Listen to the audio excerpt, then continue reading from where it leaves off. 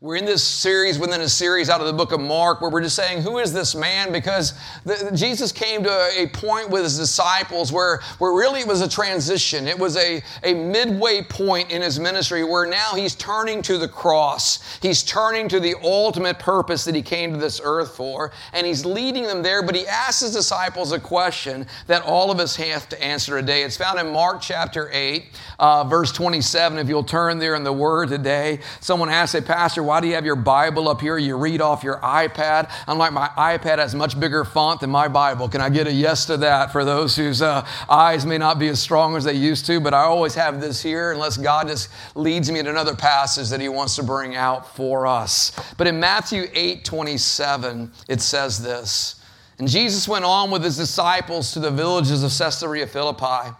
And on the way he asked his disciples, 'Who do people say that I am?'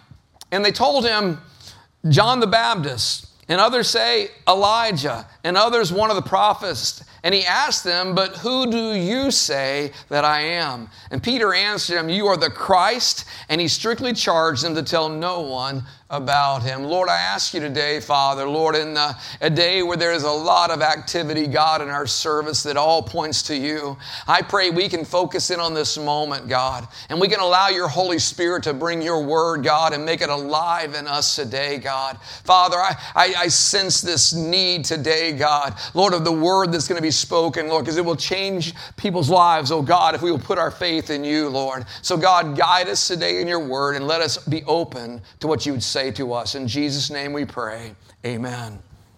Who is this man? Who is this man? We live in a day where that is being debated even still. From the day he left this earth and returned to heaven, it's been debated. Who is this man? Is he the Messiah that was longed for? Is he a biblical teacher? Was he a good man? Or is he God? And throughout the centuries, it seems like culture's been all over the place. And today we find ourselves in all the mishmash of our culture where it's hard to define anything anymore, but yet Jesus needs to be defined in our lives. It seems like there's almost these two extremes that are battling in our culture today. There's what I call the Mr. Rogers Jesus that just loves everybody but challenges nobody. It's the come give me a hug Jesus, but yet don't change your life. And then the flip side is the other extreme is what I call the culture warrior Jesus, who's just ticked off at everybody and everything, and let's just go pick at everybody that's not exactly the way we think they ought to be. And if that's the case, we can't be with anybody. And no longer are we witnessing, we're just trying to win. And he didn't call us to win because he's already won. He didn't call us to reign over this earth. He called us to come under and serve so that others may know who the King of Kings and Lord of Lords is. And last week we talked about something so critical in this image of the Lord, because just like then as it is now, people like to label Jesus in certain ways. And we read the story of Nicodemus, where he came to Jesus at night, and Nicodemus tried to label Jesus, maybe in the way that some of you have. And that was, he says, "I know that you are a good teacher sent from God." I know you're a good teacher sent from God. And Jesus' response to Nicodemus is the same response we have to have today. He says, "That's great, but you must be born again." In other words, what he was saying was, Nicodemus, there's not some truth I'm going to share with you that's some form of philosophy or another way of looking at life that's going to truly transform you. There's only one thing that will transform you, and that is recognizing I am the Son of God, and you must be born again by having faith in what I'm going to do for you. And church, it's the same today.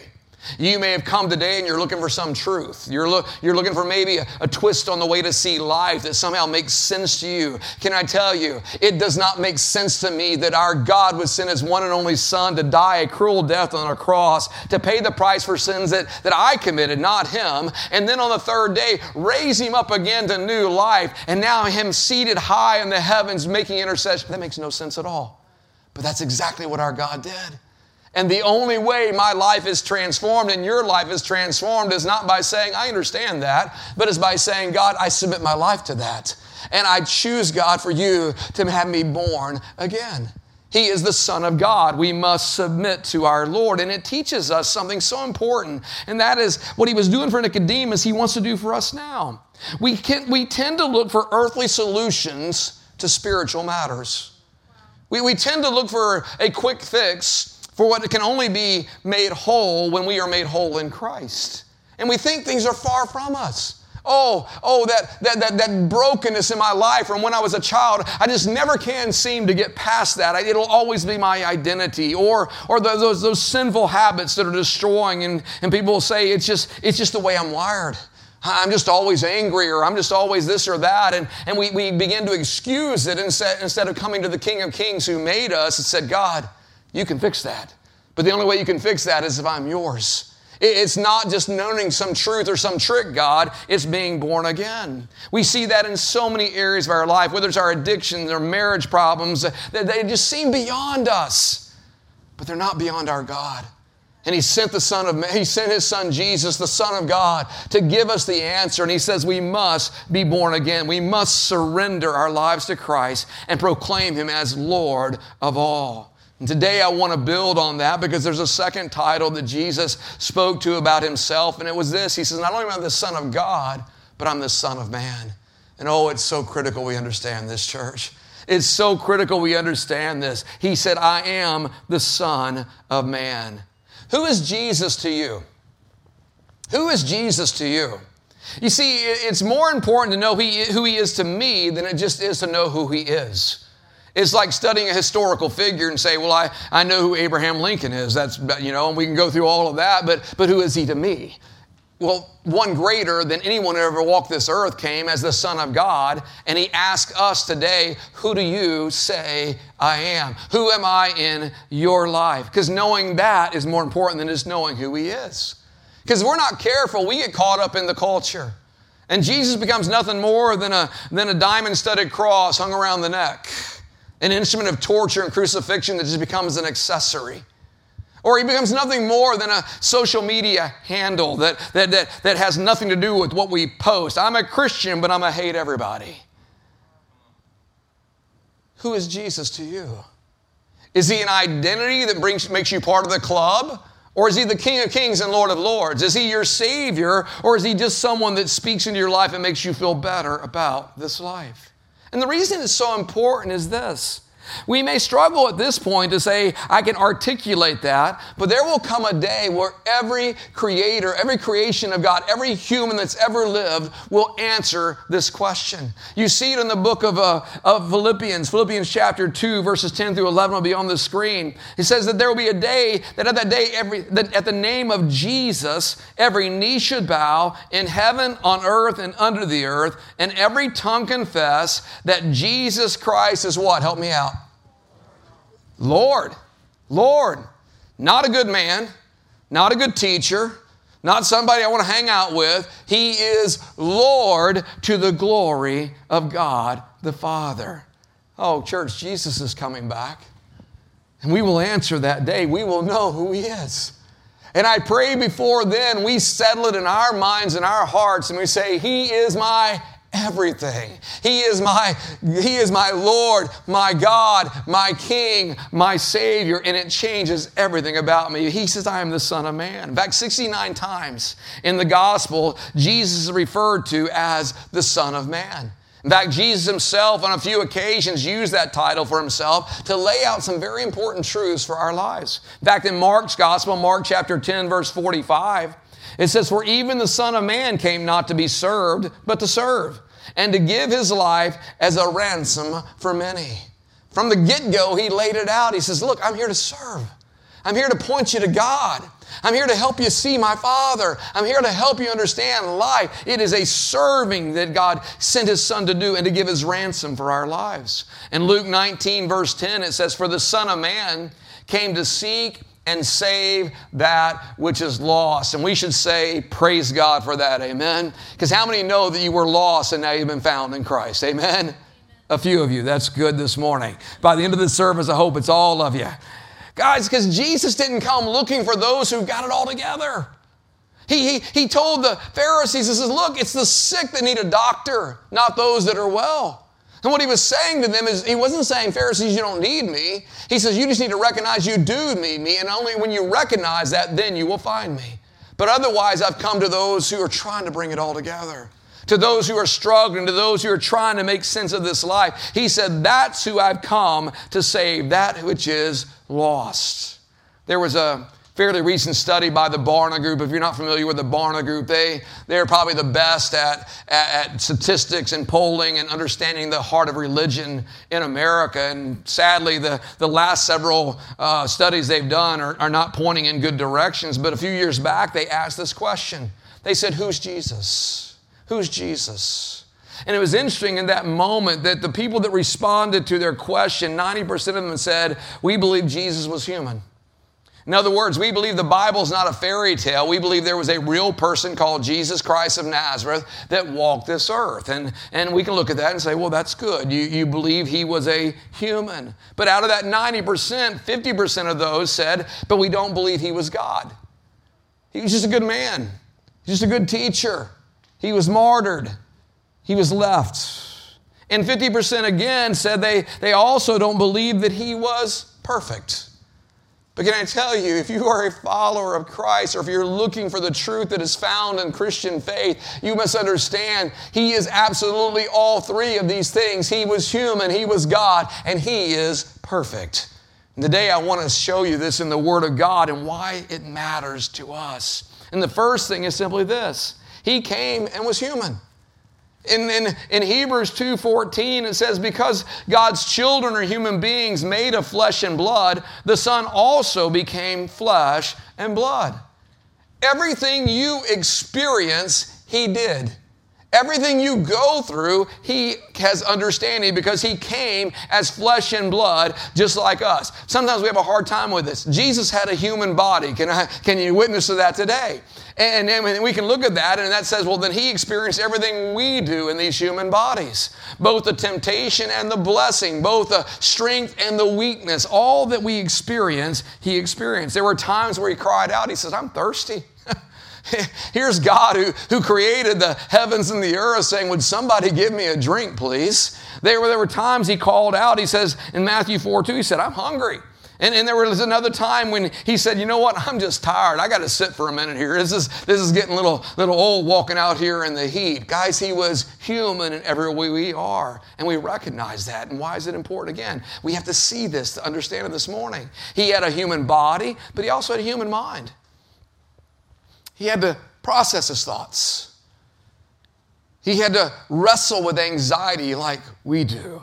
He had to understand that life sometimes can overwhelm us with choices and opportunities, and we're caught in the middle of how do we choose those things. But yet, this human mind that he had was stressed like ours many times. In fact, there was a point when he was praying in the Garden of Gethsemane where it says he was praying so earnestly that literally he was overwhelmed to the point where even his sweat was turning into blood because his mind was so troubled by what was going to happen in his life. There were times where he was overwhelmed in the moment because he had a human soul and he had a human emotions. Maybe you don't think of Jesus this way. Matthew 26:38, he said, my soul is very sorrowful, even to death. Remain here and watch with me. Listen, Jesus knows what it feels like to come to the end of himself. Have you ever been there? It's like when you go to pray and you have no words. You go to pray and all you've got is tears. You come to the place, you know there's a God, but you don't even know how to talk to him. And Jesus found that in his own life where he came to a place where he said with loud cries and tears, he went to the Father. But yet, he did it because of reverence for God. But he was feeling everything we feel. Church, he was fully human, but he was also fully God. And we have to understand this. Philippians 2, verse 6 through 7 says, though he was in the form of God, did not count equality with God a thing to be grasped, but emptied himself by taking the form of a servant, being born in the likeness of men. I hear people say, I can't get my brain around the Trinity. I don't know that God asked us to get our brains around it as much as he said put our faith in it. Because the best I can explain what it is for him to be fully man and fully God is this, and that is what he was when he came, he remained. He was God. And what he was not, he became. He became human to experience everything that we experience on this earth. He was not 50% man, 50% God. We were driving down the road the other day, going up in the mountains. We got behind a little car, and back a big, bold, not even bumper sticker, window sticker said, God is my superhero. And I'm like, wrong. Because a superhero hides his identity all the time. only to change in the moments to rescue you. Jesus said, I'm God. I'll never leave you nor forsake you. I will not be ashamed to be your God. I will identify you as my child when you identify me as your father. He is not he's not Clark Kent waiting to put on those Superman suits.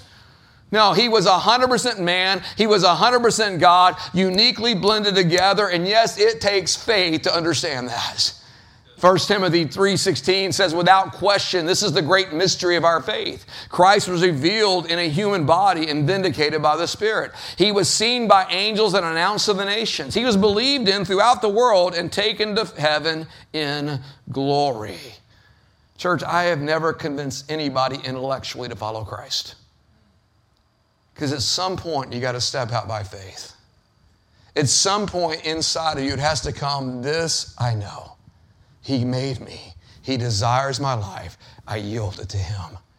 Church, we must recognize he was fully man. He was fully God. But because of that, he was also perfect in every way. I know that the scripts in Hollywood, I know that in blogs, I know that in other ways, people have tried to find ways to undercut this thought of the perfection of Christ, that he was just like us, so he must have been like us, he must have sinned, he must have done. Listen, the Bible makes it very clear in Hebrews 4, verse 15. It says, for we do not have a high priest who's unable to sympathize with our weaknesses, but one who in every respect has been tempted as we are, yet without sin. Guys, we can't say that. We can't say that. I don't know, maybe you're sitting next to a perfect person this morning, kind of punch him and said, yeah, right. Nobody's perfect. But he is.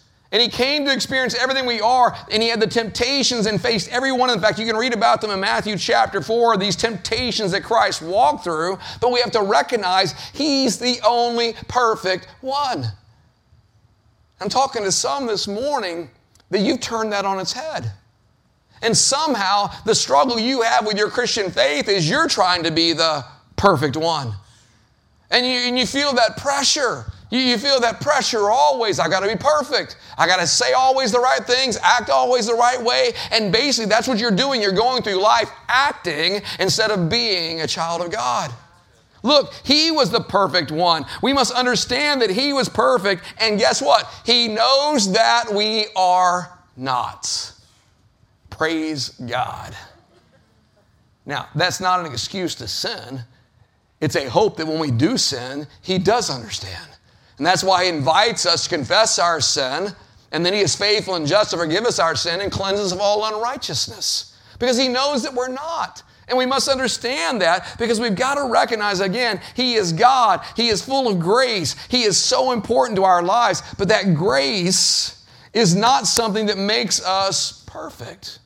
Can I speak to the fellow perfectionists in the room this morning? Anybody would admit that today? You're probably taking notes right now. You're probably like conjugating the verbs here because I'm not perfect. Listen, don't despise how you're made. It's a gift of God, but don't let it control you and determine your relationship with God.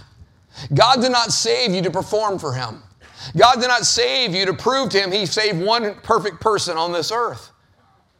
God did not save you to change you in that way. He made you that way for a reason, but recognize he's the only perfect one. His grace is sufficient for you. Probably my favorite words in the Bible. His grace is sufficient for me. That's why in Hebrews 4:16 it says, let us then with confidence draw near to the throne of grace that we may receive mercy and find grace to help us in time of need. Church, today somebody's needing mercy from God, that which they don't deserve.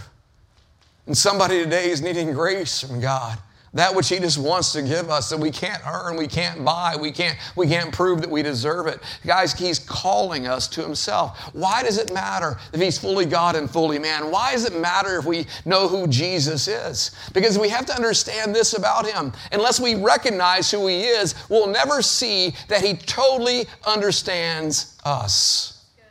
And it's so important for us to know that he understands us. I mean, I don't know about you, but does it irritate you when somebody comes into your life and they have no clue about your life and say, oh, I know exactly how you're feeling? I'm like, get out of my face. Nobody knows how I'm feeling but me. Oh, Pastor, I know it must be, that's such a unique life you live. I know how that must feel to have this on you. I'm like, you have no idea. Just as I have no idea what it feels like to be an engineer. God bless you. God did not call me to be one. Praise God. Amen, somebody. Because then we'd really be a church of engineers, and that'd just be weird. So anyway, we've got to recognize this thing about God. He understands us, and we have to recognize this. He alone can relate to us and minister to us. Let me help you out, because I know it's awkward. We all get put in positions where we meet someone that's hurting, right? I remember my first hospital visit. You know, first time I go to visit somebody in the hospital, I'm like 24 years old. I'm healthy as a horse. And I thank God I had a mentor that said, whatever you do, don't say, I understand what you're feeling in this moment. And I learned back then a phrase that helps you out when you're dealing with hurting people. And it's true. I have no idea what you're feeling right now. I cannot even begin to understand what you're processing. But I know one that does. And I'm here to tell you, he's your hope. He's your strength. It's not as important the pastor showed up. You need God to show up. You need Jesus in your life. Church, we don't have to fake it. We don't have to act like we know everything. Why? Because there's one that does. So we recognize again, he has been made like us according to Hebrews 2. He's been made like his brothers in every respect so that he might become a merciful and faithful high priest in the service of God to make propitiation for the sins of the people. For because he himself has suffered when tempted, he is able to help those who are being tempted. Listen this morning, Jesus understands you. He understands you. He understands what you feel. He understands what you go through. People may not understand you. In fact, you may feel isolated by that very thought. I just wish somebody would understand me. You may never be fully understood on this earth by anybody. But God understands you. And he knows you. And he's with you, and he wants to be there as your God, as your king. Listen, he lived by this principle. He sought first to understand, then be understood. Yes, he came to be our Savior, but before that, he was a son. He was a brother. He was a worker. He was a friend. But yes, he is our Savior and our Lord. So there's nothing in our lives that we can ever say, well, he just doesn't get this. So what does he understand then? What does he understand that really matters to us? What does he understand that really makes a difference in our life? And as I was praying through that, I really came to this one thought because it's something that we all experience in this life. He understands our pain. He absolutely understands pain. Pain which has been brought into our lives because of the curse of sin. Not that we sinned, but because of sin that came into the world. We have a universal experience, and that is something he understands. In fact, in Isaiah 53:3, the prophet said this. He said, he was despised and rejected by mankind, a man of suffering and familiar with pain. Well, what kind of pain? I believe he understands our emotional pain, church. I believe he understands those nights where our minds won't shut off. I believe he understands those moments where we don't know how to think. I mean, if you think about it, everything we experience or possibly could experience, he did. Have you ever been looked down upon because of what you do for a living? He was. He goes and teaches. Isn't this just the carpenter's son? Who let him into the synagogue? What's he doing up here speaking? He was looked down upon because of his vocation. He knows what it feels like, somebody, to not meet everybody's expectations. We live for others' expectations so often. I had to long ago, because I had that perfectionist side of me, that middle child part of me. And had to learn a long time ago, I live for one thing. And that's what I want to hear one day. Well done, good and faithful servant. Been faithful over a few things, let me make you a ruler over much. Because I know this, I may not always be understood on this earth, but he gets me. Have you ever had friends who said, I'll be with you. Man, we're going to do life together. It's going to be amazing. And then when the moment life gets a little hard, they bail on you. Anybody? Show of hands? Yeah. Welcome to the church. It's a wonderful place. Peter, the rest of these turkeys may bail on you, Jesus, but I'll die for you. Peter, in the garden, whips out a sword. I don't know what the fisherman's doing with a sword, and whacks the guy's ear off because they were coming to arrest Jesus. I'll die for you. Only to have a little servant girl say, hey, weren't you one of his disciples? Curses her and says, I never even knew that man. Boy, talk about betrayal. He understands when your family doesn't think you're living up to your potential. You didn't follow in Daddy's footsteps. He understands when they don't even believe in your calling. Do you remember early in Mark's gospel, Jesus was out teaching and leading and doing miracles, and the word says his family heard about it. They went out to seize him, and they were saying, it's okay, he's out of his mind. I don't know what it is about parents. I don't know what it is. It freaks parents out when somebody says, I think I've got a call in the ministry. I have parents that will call and say, can't you talk my kid into being a doctor? Why? A doctor can only patch us up, but Jesus can make us whole. Can't you talk them into being a lawyer? Why? Contracts will always be broken, but salvation is a promise that will never be broken. I don't understand it, parent, but I do understand what it is when people don't necessarily believe even in your calling. Well, I just think they got a little emotional. I'm sure they'll grow up out of that. Believe. And what God wants to do in you and through you is from Him. Listen, He understands what it feels like to be betrayed and to be cheated on. I mean, Judas, one of His own disciples, comes up and kisses Him on the cheek so that they can arrest Him and ultimately crucify Him. He understands church hurt somebody. He understands when religious leaders sought to hurt Him. And I'm so tired of it. And I hate it for you that have been hurt by the church, because I believe the bride of Christ is beautiful and can be beautiful. It's just made up of us who are not perfect. But can I tell you, it's not going to be an excuse one day when we stand before the Lord and say, hey, do you know Jesus? No, because this church hurt me. He is worthy of it all. He understands what it feels like to be judged unjustly. He understands what it is where you couldn't even defend himself. He would not even speak. When the leading priests and elders were making accusations against him, he remained silent. Jesus understands what it is to be mocked for your faith. They hung on the cross, King of the Jews. That wasn't a proclamation. It was something to laugh at. He was humiliated. He was bullied. He was mocked. Listen, church, He understands us.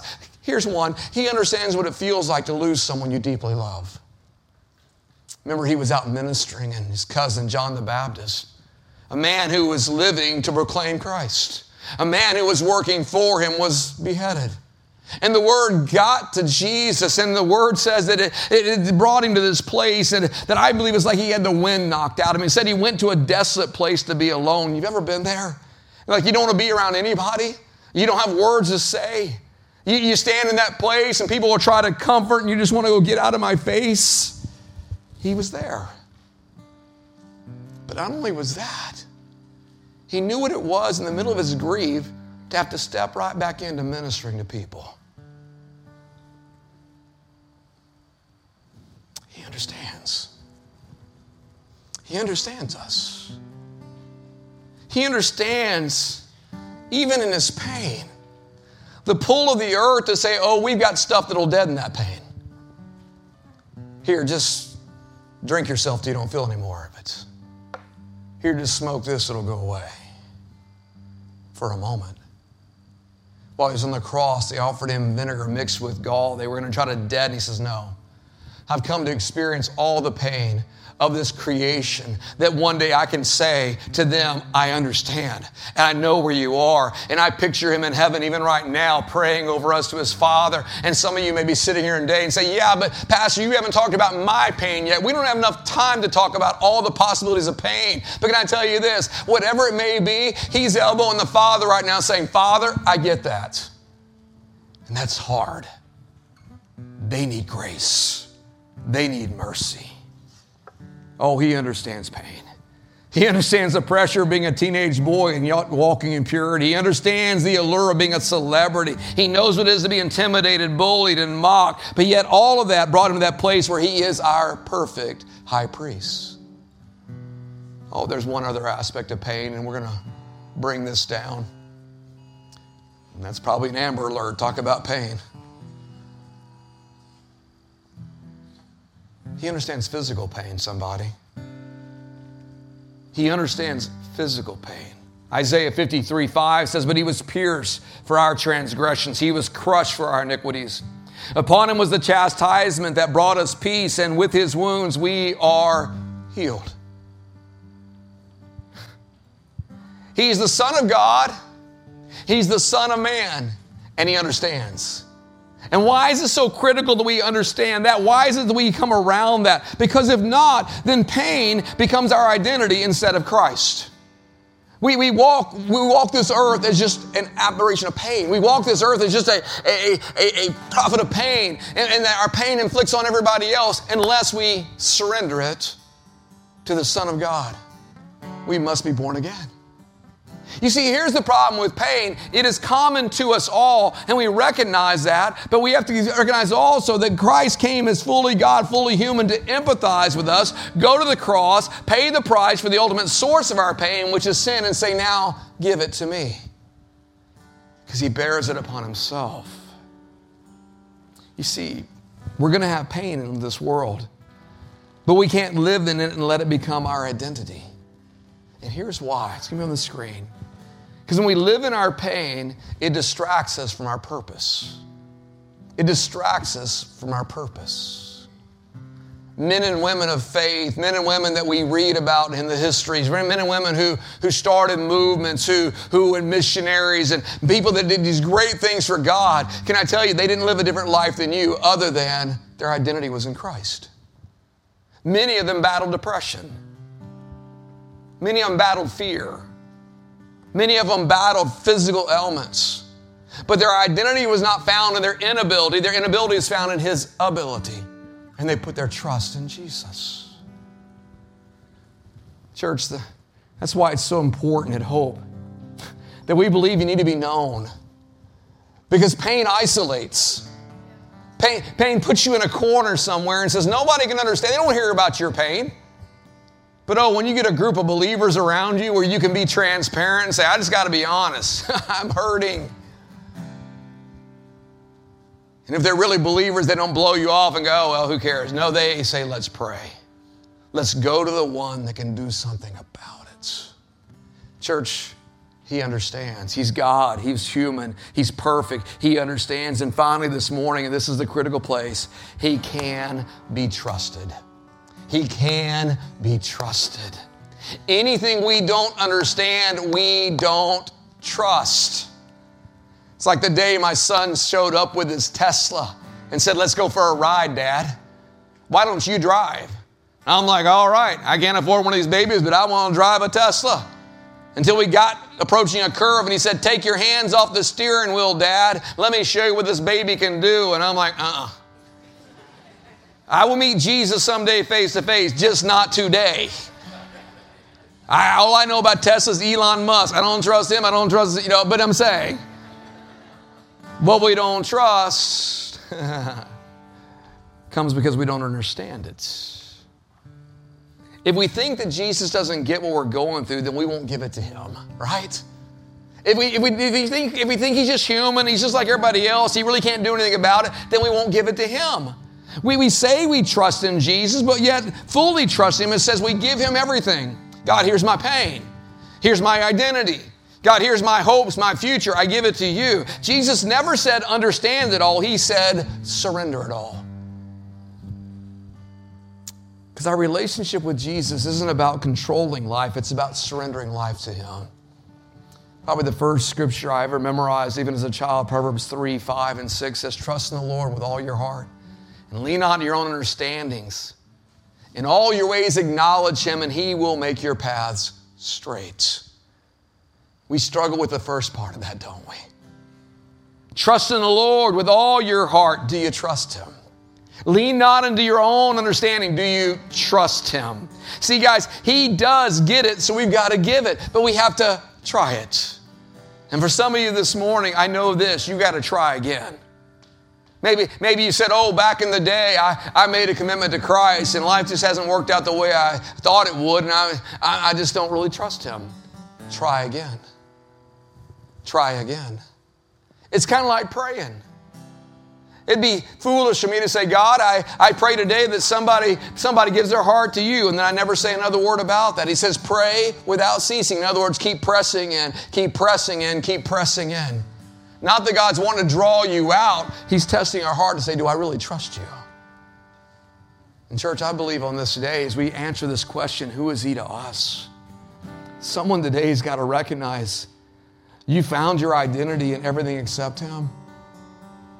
Even though you're walking, even though you read the Word, even though you come to church, even though you sing the songs and you feel the emotion, your identity is in something else besides Him. Today He's saying to you, are you mine? Is your pain mine? Do you trust Him?